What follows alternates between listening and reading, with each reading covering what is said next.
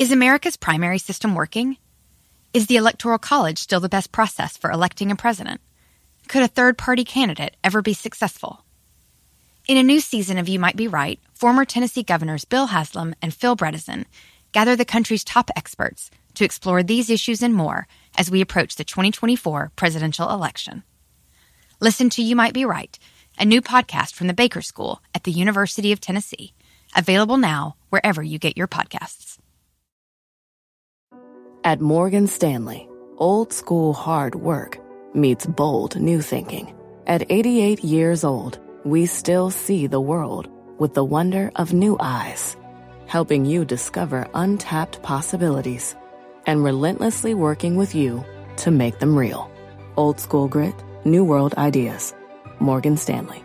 To learn more, visit morganstanley.com/whyus. Investing involves risk. Morgan Stanley Smith Barney, LLC. My mission is simple, to make you money.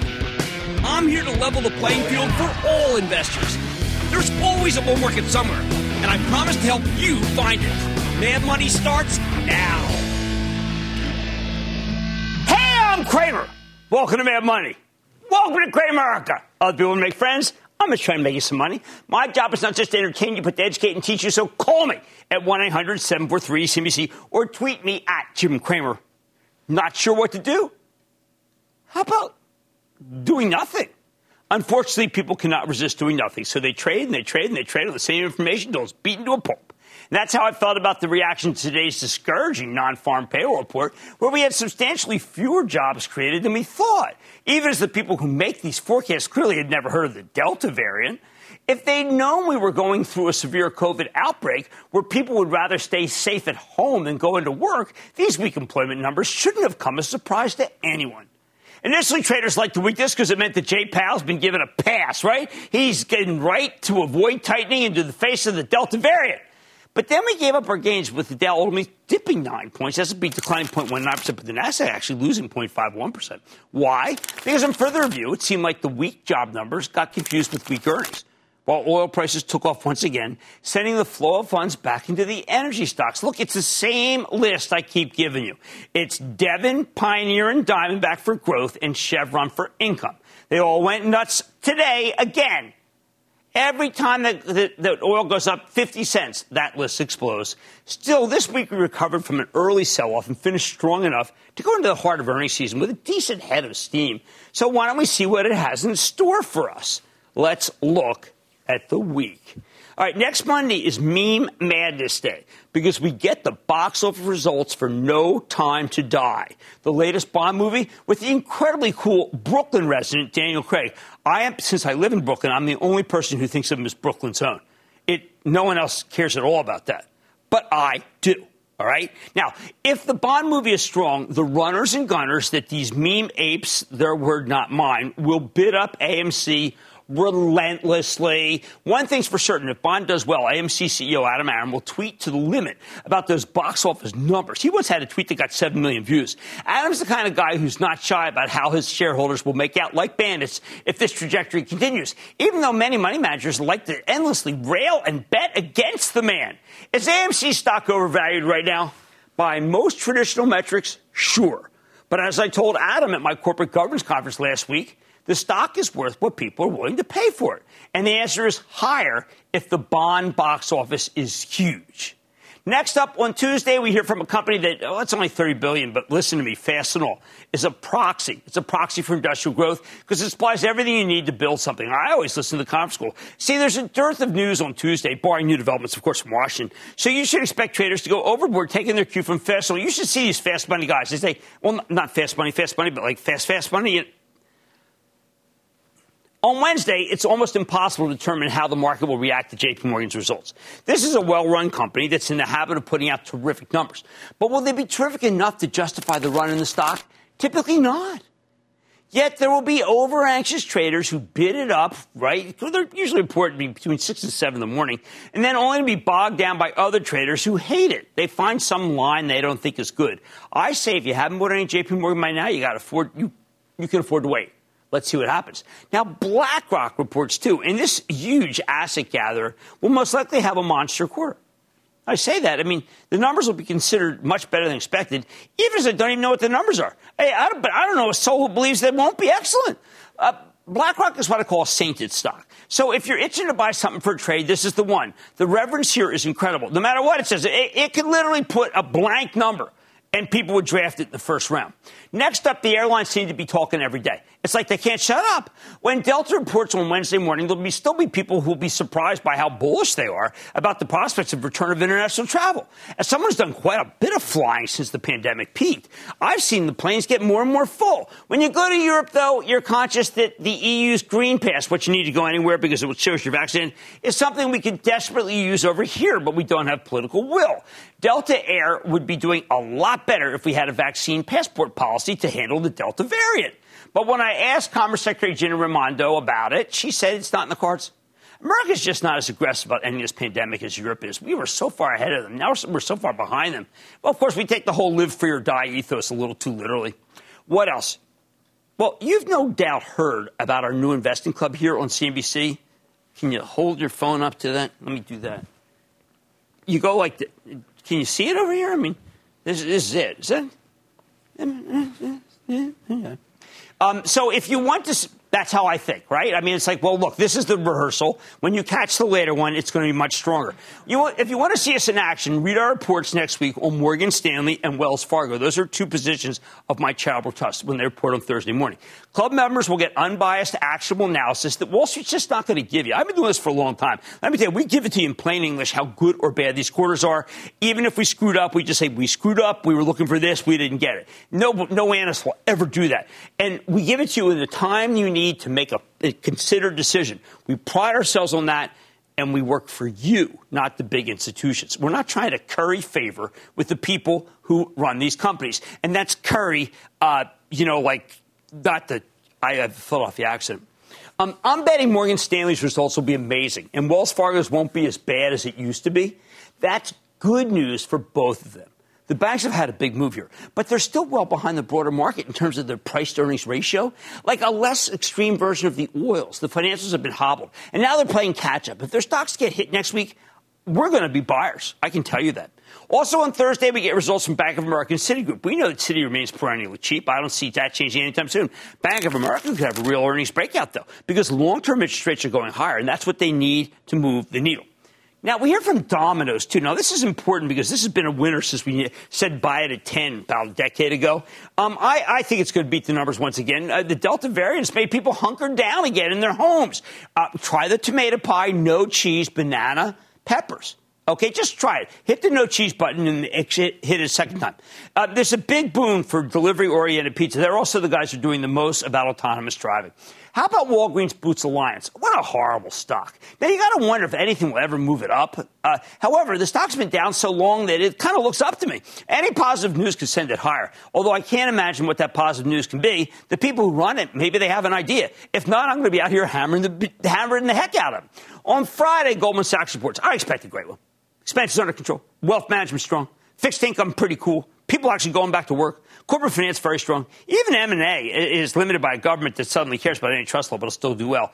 The good thing about Goldman stock is that it actually tracks the earnings. So if the quarter's as robust as I think it'll be, don't chase it. That's a fool's errand. For Investment Club members, we'll compare all the banks to make sure we have the right ones. And if we get it wrong, we will own our mistakes, as embarrassing as that is. I don't care. Finally, J.B. Hunt, the nation's third largest trucker, also reports on Friday. And we hope they can explain what the heck is going on with finding truck drivers. I mean, come on.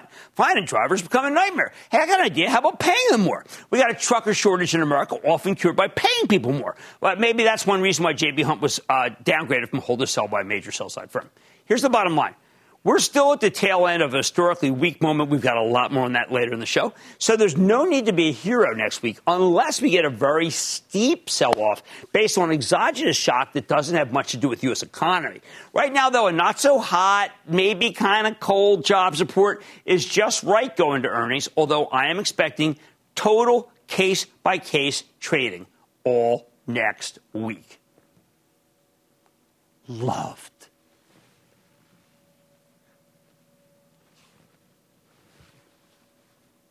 Joanna in Florida. Joanna.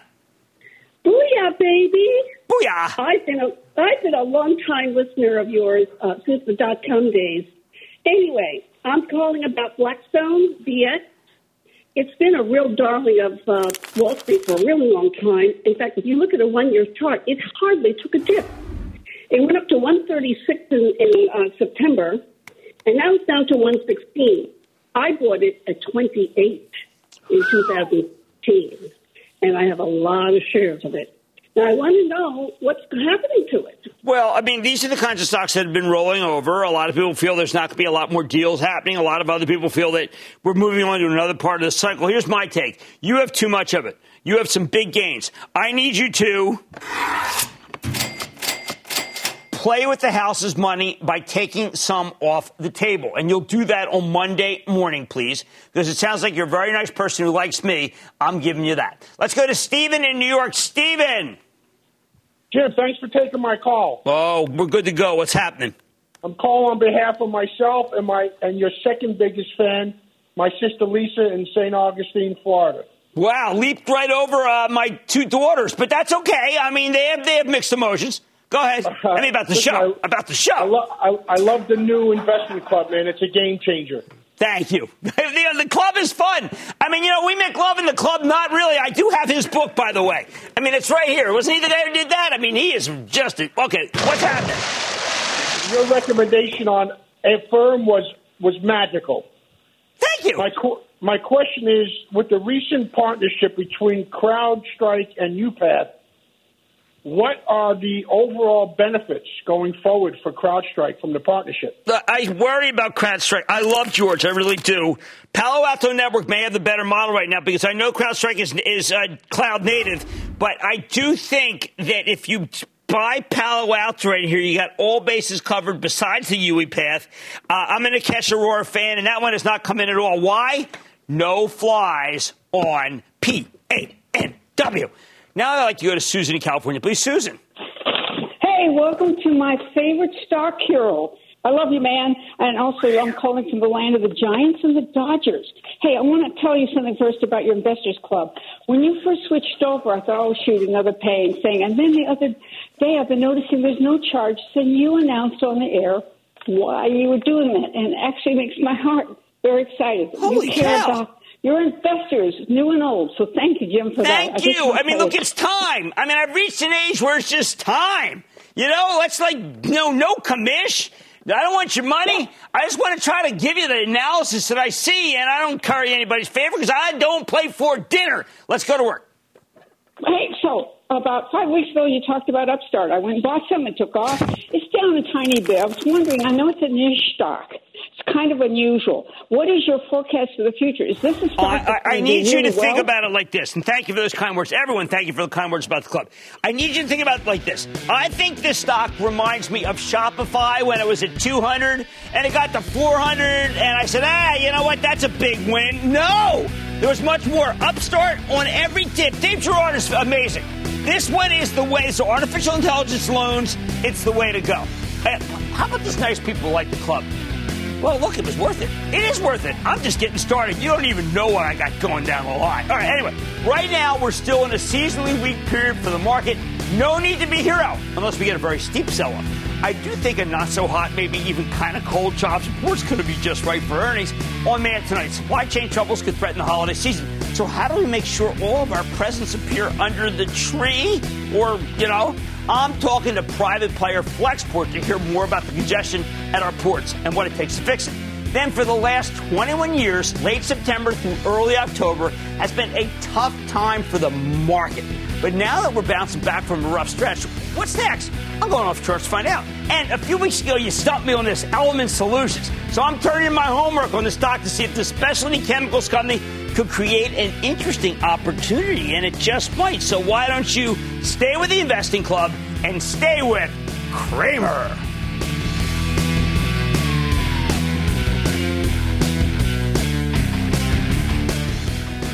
Don't miss a second of Mad Money. Follow @Jim Cramer on Twitter. Have a question?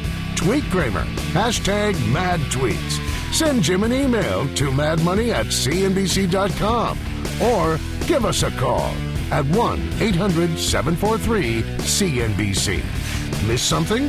Head to madmoney.cnbc.com. Resourceful small business owners know how to get value from the purchases they already make for their businesses each month. The enhanced American Express Business Gold Card is designed to take your business further. It's packed with benefits and features like 4 times membership rewards points that automatically adapt to your top 2 eligible spending categories every month on up to $150,000 in purchases per year. So you earn more where your business spends the most. Plus up to $395 in annual statement credits on eligible business purchases at select shipping, food delivery, and retail subscription merchants. And with flexible spending capacity that adapts to your business and access to 24/7 support from a business card specialist, you can continue to run your business with confidence. The Amex Business Gold Card, now smarter and more flexible. That's the powerful backing of American Express. Enrollment required. Terms apply. Learn more at americanexpress.com/business gold card. Brought to you by Eaton Vance, the symbol of advanced investing. What's inside your ETF? With Eaton Vance High Yield ETF, you know. Inside, you'll find smart bond selection from a specialized team with deep fixed income expertise. Get to know what's inside EVHY, the symbol of high yield done right, at EatonVance.com/CNBC. Before investing, prospective investors should carefully consider the investment's objectives, risks, charges, and expenses. The current prospectus contains this and other information and is available at EatonVance.com. Read the prospectus carefully before investing. Not FDIC insured. Offer no bank guarantee. May lose value. Not insured by any federal government agency. Not a deposit. Investments involve risk. Principal loss is possible. Distributed by Foreside Fund Services, LLC.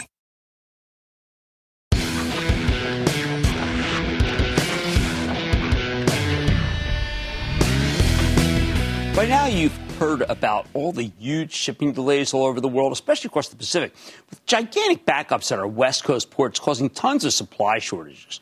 But for regular viewers, you know this was coming because we spoke to Ryan Petersen, the CEO of a company called Flexport, back in June.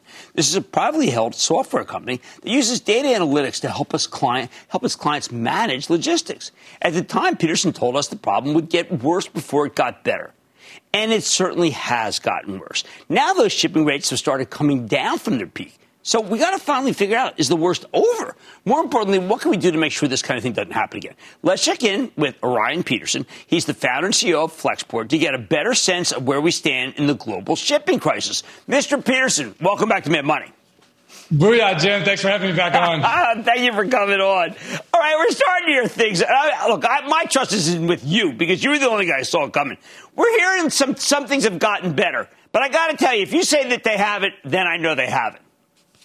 Oh, man, they definitely have it. It seems to be getting worse and worse by the day. Really? So we have not, even though we hear these things that maybe China slowed a little bit, will make it even better. The jam up, the number of boats that are in the Pacific, it's just getting worse, right?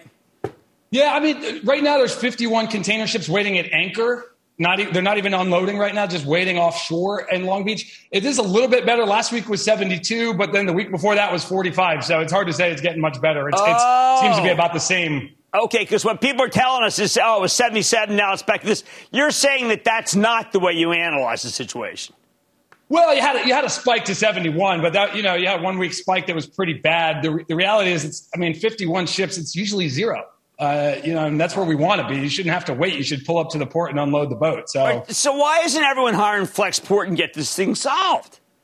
That's a great question. Well, I'm not saying we have the catch-all solution unless we really get, the whole industry together to solve this thing. It's a complex systemic problem, and systemic problems market failures are kind of hard to address as a single actor within the chain. But we know that the solution will be technology. When we hear situations like that, I hear, which is, but the truckers aren't using their slots, or that they can't unload this or can't unload that. What that says to me is one of two things. You can either act as we're back in 1950 and we've got a rambunctious communist group of longshoremen. Or you can say, well, hold it. We haven't put our minds to this, figured out how technologically to make this go away. And that would do it. And I get the sense that you've got solutions to problems that we keep hearing about don't have solutions.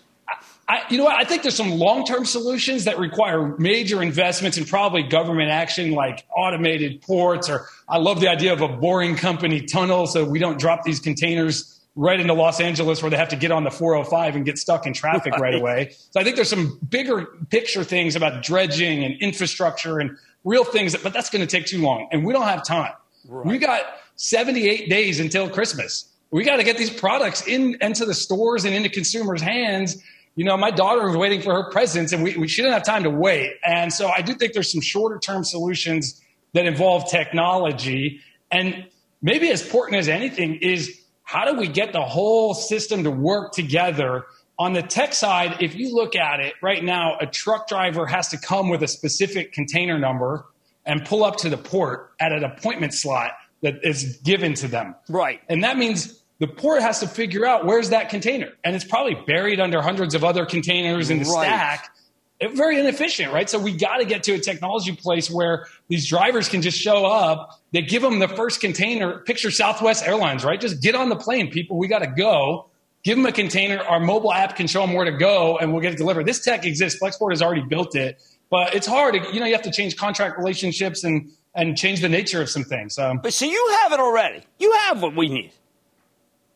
Hey, you know what? I'm pretty sure we could solve this. We don't have a lot of time. We got 78 days. Right. And frankly, a big part of what it needs is everyone recognizing how important our mission is right now. I mean, I think if you put me in charge of everything, which would be a pretty fun job, one of the first things I would do is tell everybody, make sure they remember why we're doing this, which is we got Christmas coming up. Right. You know, we only got 78 days. We need to remind everybody why we're doing this. So all these truck drivers, everyone, if I was in charge, I'd make them all wear Santa hats for the next 78 days to figure out why we're doing this and start driving these trucks out of the port. All right, well, listen, Santa, when Costco goes and rents its own ships, is that smart?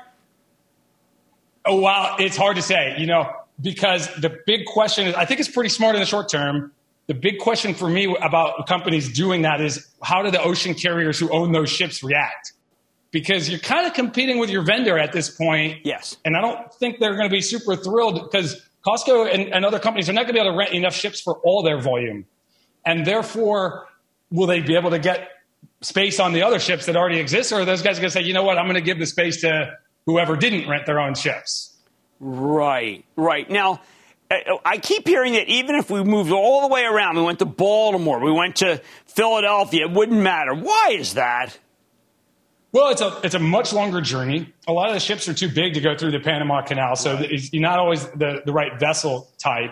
And when you take that longer journey, you reduce the capacity in the network. Because remember, if the ship needs to turn around and go back and pick up more containers. Right. So, oh, boy. Well, look, I think that what you're describing about the idea of just having the technology of knowing where the container is, it's kind of shocking. I think most people would think they already had it. I think we all expect that the world works like the way that the logistics world and commerce works kind of the way your electrical grid works, where you flip the light switch and you're controlling a power plant and it's generating more electricity just for you.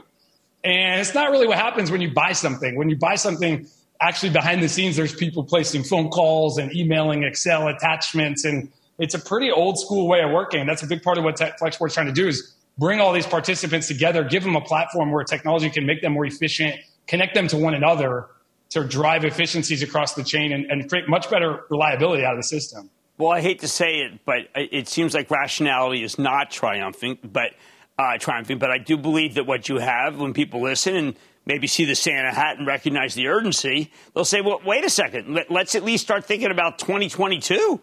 I mean, I think you got good issues. It's a disaster for our customers, for our businesses out there. Like, if you don't make Christmas, that's when you're supposed to make your money. That's why they call it Black Friday. You turn in the black right before Christmas season. So without that, I think the American economy is at risk, and we're trying to get growth going. We're trying to keep this growth. It's the most important thing in the economy, in the world, really, is if our economy is healthy, we can pay for everything else that people want. But if it's not, it's really disastrous. Well, look, fair enough. I'm glad you're doing what you're doing. I wish that you had better news for us. I'm glad that you set us straight that this thing didn't get better overnight. And I want to thank Ryan Petersen, founder and CEO of Flexport, who first alerted us of this problem long before anyone else told it. Thank you so much, Santa. Santa Port, Santa Flex. Anyway, thank you for coming to the show. My pleasure. Look, this thing is not going away. And the good news that you heard might be temporary. That's not good news for the U.S. economy. Mad Money's back into the break.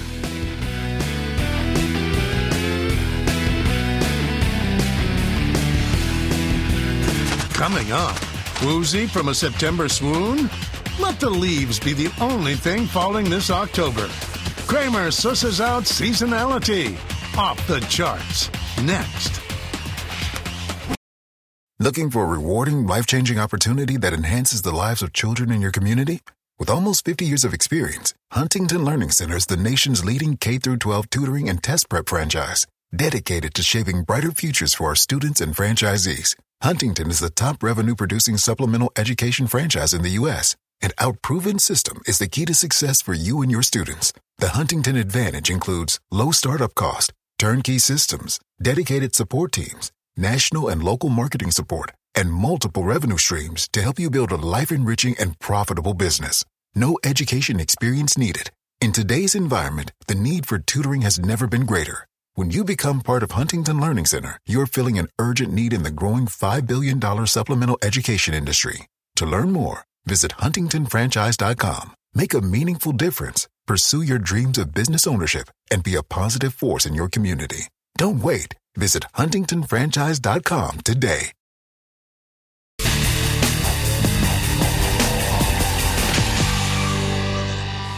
For the last 21 years, the period from late September through early October has consistently, incredibly consistently, been the absolute worst period of the calendar for the stock market. Now, I spent the last month warning you about this period, but now it's coming to an end, and the averages have started bouncing off their lows. So what's next? Remember, I started warning you about this after consulting with the legendary Larry Williams. Larry's a brilliant market historian and chartist technician who has been trading stocks, futures, and commodities since I was an acne-covered kid, desperate for Clearasil or even makeup, even Max Factor.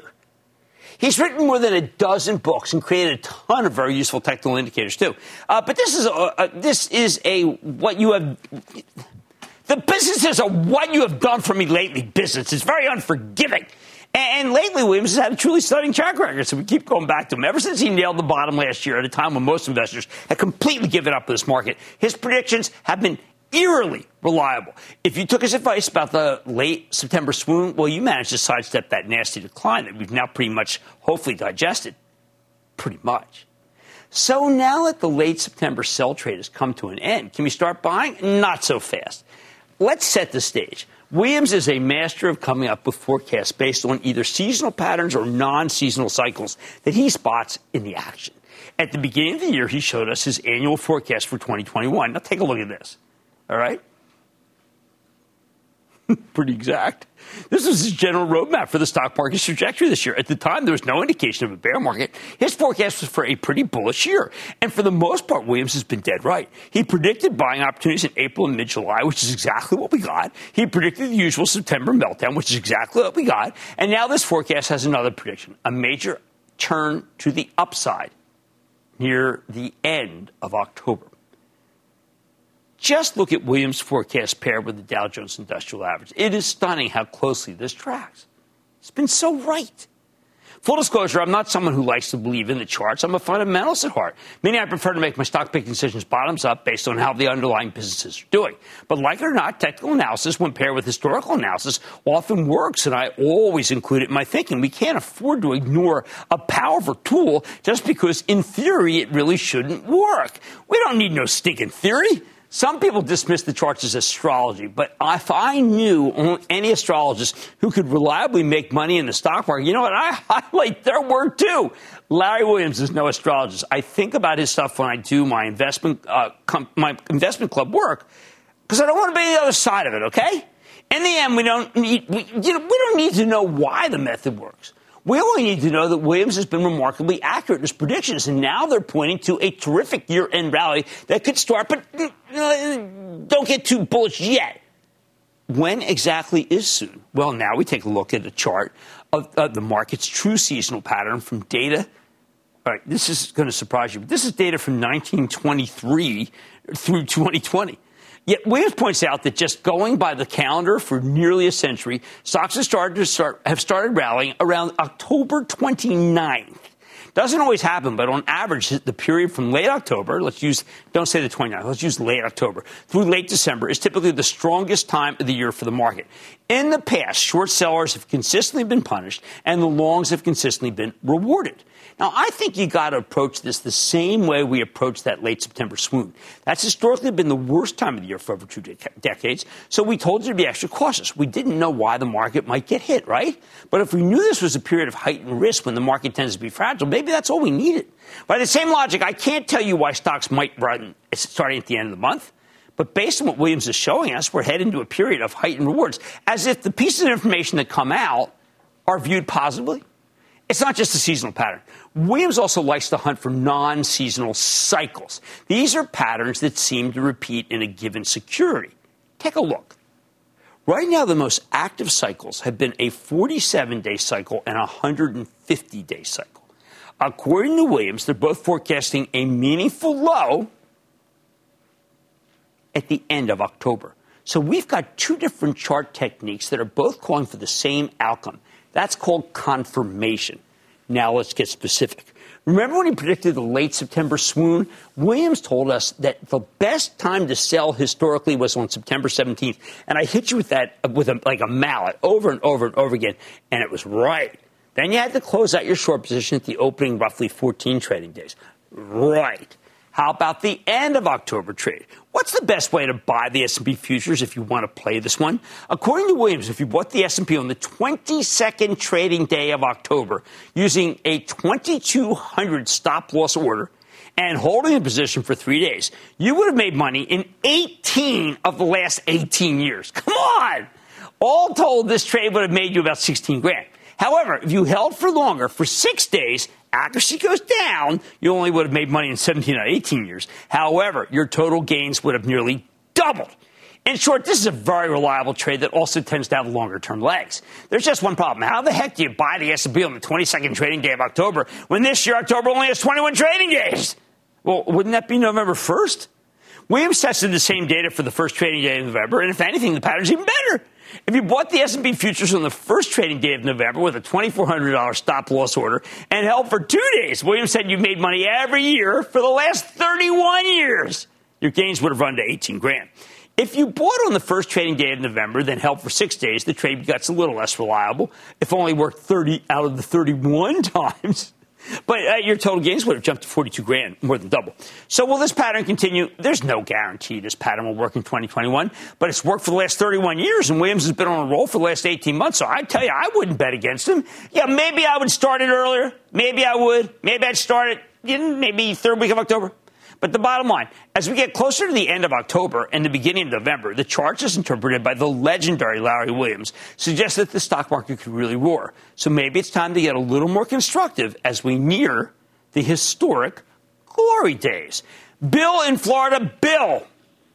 Hey, Jim. Bill. I have most of my retirement accounts invested in VFC stock. Really? And you can see it's done nothing in the last few weeks and months. Yeah. What do you think about the outlook for that? I wouldn't sell it here. It's got almost 3% yield. I don't want to sell apparel right here, but there are better apparel stocks. I don't want you to panic, but I do want you to think as it gets higher that you should lighten up on the stock. All right, now look, and these are really incredible things. I know I think about this with my investment club. We're not traders, but I'm always cognizant that when you get a year after year, end of October, well, I'm interested. The charts as interpreted by legendary Larry Williams suggest the stock market could really roar as we get closer to the end of October and early November. Much more Mad Money had one of our viewers called in a few weeks ago and asked about a company called Element Solution. I was stumped. So I'm turning in my homework now that I've looked at it. It's a specialty chemicals company, and I kind of like what it's got. Then the government has some plan to help the struggling semiconductor industry. I'm digging into Commerce Secretary Raimondo's plan to create a new level of private and public partnership in this important sector. I am spearheading this move. Well, I'm trying. And all your calls rapid fire in tonight's edition of the Lightning Round. So stay with Cramer.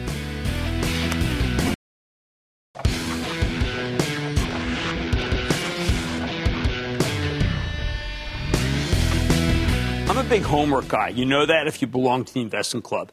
Driven by the homework, whether it's be in the club or on the show. And before earnings season goes into full swing next week, we got to catch up on some of our homework here.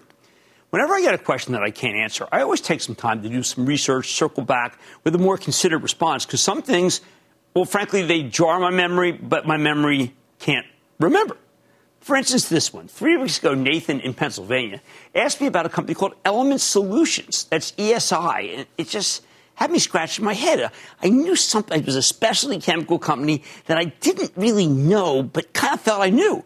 Or at least, well, it turns out, I just knew it by its old name, which is Platform Specialty Products. This was originally a blank check company set up by Martin Franklin, a longtime friend of the show who made his investors, and hopefully to you too, a fortune back when he was at the old Jordan.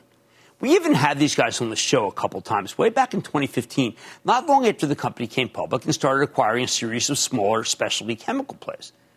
But then we got burned. Platform Specialty Products fell from the mid-20s when we started covering it down to the single digits by early 2016. It was bad time, though, and cyclical. Then the stock didn't do much for the bulk of the next 5 years, so we mostly forgot about it. Didn't circle back, even when the company rebranded itself as Element Solutions in 2019. However, business has gotten real good real fast since the economy started turning around last spring. Element Solutions has surged from mid-single digits at the bottom last year to just under $23 today. And that includes a nearly 30% gain this year alone. So does the thing still have more room to run? And more importantly, how do we know it won't fall apart again? It did 5 years ago. Well, you got to understand, when this company came public in 2013 as Platform Specialty Products, we were in the golden age of roll-ups, blank check companies that would come public and try to consolidate a fragmented industry by making a bunch of acquisitions. And that was Platform's game plan. They did billions of dollars worth of deals in a very short period of time, and their old CEO, Dan Lever, was ridiculously, but frankly, jovially promotional. When the stock was in the 20s, he came on the show and claimed it was headed for 200. I remember asking, he's like, 200? He said, yeah, 200. All right, anyway, then the Federal Reserve started raising interest rates, making it more expensive for these roll-ups to borrow money. And the global economy ran into a series of headwinds that did real damage to Platform's end markets. Agriculture melted down. Electronics got hit. Offshore oil drilling totally collapsed. Automobiles peaked.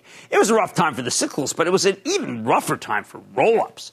Platform stocks started falling apart during the same period when Valiant nearly went under. Remember that one? The huge pharmaceutical roll-up, a similar model. Then they made a ton of very aggressive acquisitions. Then they paid for it when they ran out of takeover targets and interest rates went higher. As Platform Specialty Products saw its stock plunge from the high 20s to the mid-single digits, we gave up. It wasn't worth the trouble. However, starting a few years ago, Platform began to turn itself around. First, in 2019, they sold their Arista life science agriculture business. Then the company announced a broader managerial shakeup, bringing in a young new CEO who decided to focus on autos, electronics, offshore drilling, and graphics. That's when they rebranded the business as Element Solutions. The new Element Solutions is a specialty chemical business with complex products that other companies use as part of their manufacturing processes. For example, they make a silver-based dye that's used as an adhesive in semiconductor production. These days, Element Solutions gets 63% of its sales from electronics, remaining 37% coming from what they call industrial and specialty. That includes everything from coatings for autos to high-speed printing to high-design faucets to chemicals that let you transfer images onto packaging materials to oil fluids for oil drilling. Still pretty diverse. Maybe too diverse? Now, Element Solutions has seen its stock come roaring back for the single reason that all their end markets are indeed doing better. After 7 straight quarters of negative organic growth, their business turned around in the fourth quarter of last year thanks to booming demand for cars and smartphones. That's two of the most important end markets. Since then, not only has the company's organic growth turned positive, it's accelerated in a big way. In the first quarter, Element Solutions had 11% organic growth. That's pretty amazing. But the second quarter was 30%. Well, you got to keep in mind that they were up against very easy comparisons. For the last 3 quarters, Element Solutions has delivered a series of better-than-expected numbers, with the company consistently giving excellent guidance, too. They even rolled out a dividend in the fourth quarter of last year. It was originally 5 cents per share, bumped that up to 6 cents in May after a great quarter. Now, at these levels, it's only a 1.05% yield, but that's not the point. The important thing is that companies don't raise their dividends unless they're feeling really confident about the future. Meanwhile, Element Solutions has gotten its balance sheet under control. We didn't like that one either, to the point where they can finally afford to make some modest acquisitions again and play offense. At the beginning of last month, they bought Coventia, which makes specialty chemicals for surface finishing industry. This was a $500 million deal. Isn't it amazing how many specialty chemicals for this or that there is? But that's one of the things that they've got going for them. Putting it all together, I think Element Solutions has a lot going for it. Who wouldn't want a company with exposure to semiconductors, electronics, autos, and oil drilling right now? Meanwhile, the company is a lot more disciplined than it was when it came public as a roll-up that kind of spent like a drunken sailor. So what do you do? What do you do here with this stock? Fortunately, the thing just pulled back from its highs earlier this summer. Now, Element Solutions trades at less than 15 times next year's earnings estimates. That's too low. It's a slight premium to DuPont, the specialty chemical kingpin, but in a lot of ways, it's got more going for it. My view. I think Element Solutions is a steal if you believe its end markets can keep roaring. Personally, I'm not in love with this kind of agglomeration of business. It's too hard. We know there's huge demand for semiconductors. Good news for ESI.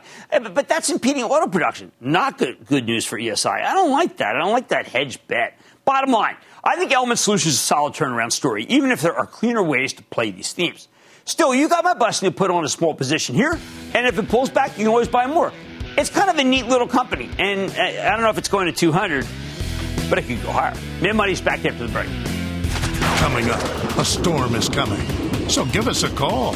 Cramer's got the answers to all your burning questions. The lightning round is next.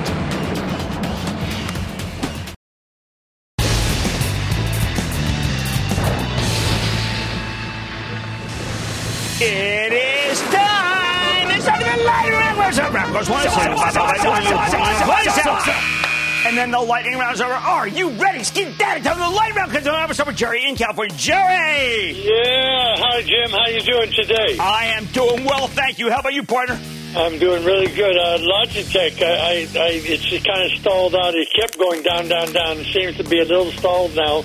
It was a great tip you gave. Should I hold it or get rid of it? Since the 30s. Should I have removed it at 120? I don't know. I mean, my thing is that they're doing a great job, and what you have to do is kind of ride it down a little and then buy a little more, but not yet. Let's see if we can find a bottom. I need to go to Josephina in California. Josephina! Booyah! Booyah! Thanks for taking my call. Jimmy Show says booyah!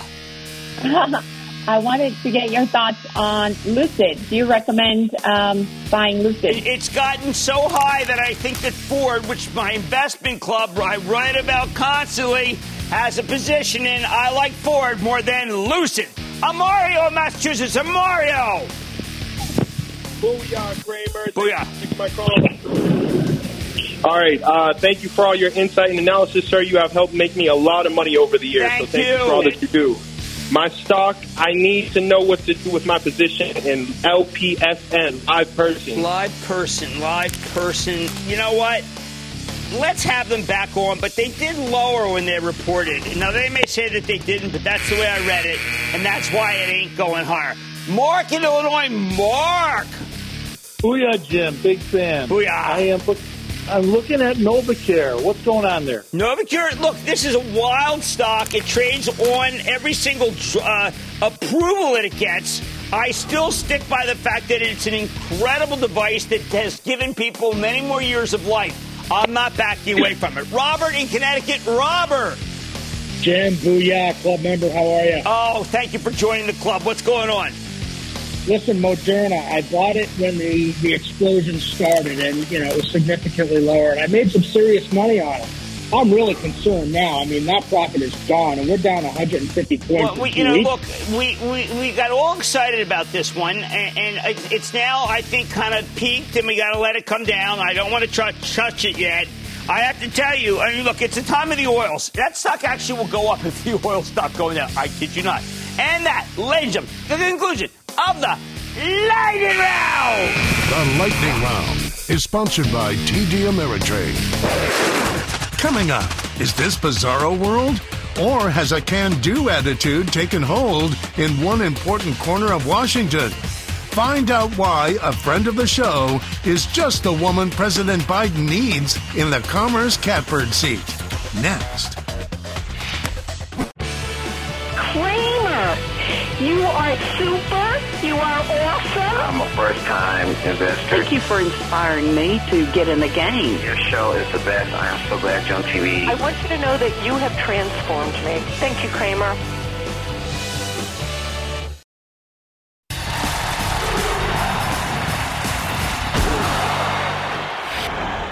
In pro football, they have a very simple saying.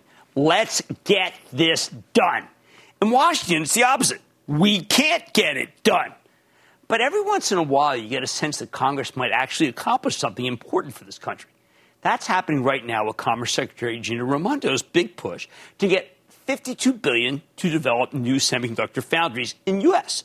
Foundries that can make much-needed chips for American manufacturers. Think auto companies. A long time ago, this country was the capital of semiconductor foundries. We designed chips here, we made them here, we reigned supreme. But over time, like so many other businesses, the semiconductor industry started outsourcing its manufacturing to countries with much cheaper labor costs. We couldn't compete. Sure, there are still some outliers. Micron makes chips here, as does Global Foundries, although they have a lot of manufacturing sites overseas. But when you look at the industry as a whole, we now lag far behind Taiwan, South Korea, and even Malaysia. For decades, that was fine. But now we've got a severe chip shortage, and it's clear we need our own foundries because the semiconductor supply chain is way too fragile. Secretary Raimondo knows all of this. She's a business person. She knows it needs to change. It's why she's championing the $52 billion in the infrastructure bill that's designated for the semiconductor industry. By this point, the automakers have lost billions of dollars worth of sales because they don't have enough chips. They're not the only ones. At the same time, the Chinese government knows this too, and they're not our friends. They know that America's gotten way too dependent on Taiwan Semi and the Taiwanese semiconductor production. We know Taiwan Semi remains preeminent when it comes to the kind of full-feature chips that the auto industry needs. Taiwan is a close U.S. ally, really close. So we need to do everything we can to protect them from China's provocations, including the almost daily encroachment on their aerospace that most people don't seem to care about. Putting everything else aside, our economy would be devastated if we lost access to their chips. So I was encouraged when I saw that there are U.S. troops stationed in Taiwan helping to train their army. Somebody gets it. But as Secretary Raimondo told us this morning, American industry is captive to Taiwanese semiconductor production, and it can't stay that way. I told her that Ford would be willing to buy everything that can be made at these new foundries, keeping really good jobs right here in the U.S. She said that many others would join them, too, including Apple and Intel. Global Foundries, soon to go public, can build them with grants or loans, the latter being a possibility because the customer needs everything they can get. If the last year has taught us anything, it's that we don't have enough industrial capacity in this country. So anything the government can do to change that is a gigantic positive for our nation. Of course, it is Washington. The construction jobs might be unionized, but the semiconductor foundries will run lean with few people. The chips themselves probably could be built by other facilities, but they aren't because they sell at such low price points, such poor use of production capacity.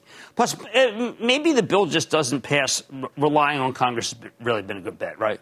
However, I think this is one area where you need the government to coordinate because the private industry is just not getting the job done. The problem's too big. We're losing too many good jobs because the world doesn't have enough capacity to make chips, and nobody wants to build a foundry for the cheaper ones because the gross margins will be way too low versus, say, ones that go into the data center, the cloud. It seems like an obvious time for the government to step in. No one else is big enough. Secretary Raimondo, while not an NFL coach, did star in rugby. Many would say a much rougher sport. I bet she'll get this hugely important subsidy done and hope it marks the beginning of more public and private partnerships in our country. You know, we used to call this kind of thing industrial policy. Our trading partners all do it, which is why they've been running circles around us for decades. We should do it too. I like to say there's always a bull market somewhere, and I promise you I'll find it just for you right here on Mad Money. I'm Jim Cramer. See you Monday. The news with Shepard Smith starts now. You might be right. It's simple, but something you almost never hear in politics today, with each side more concerned about scoring political points than solving problems. I'm Bill Haslam, a Republican. And I'm Phil Bredesen, a Democrat. We're former Tennessee governors, and we invite you to listen to our podcast, You Might Be Right. Join us and guests like Al Gore, Paul Ryan, Judy Woodruff, as we take on important issues facing our country. Listen and subscribe to You Might Be Right, a new podcast from the Baker School at the University of Tennessee.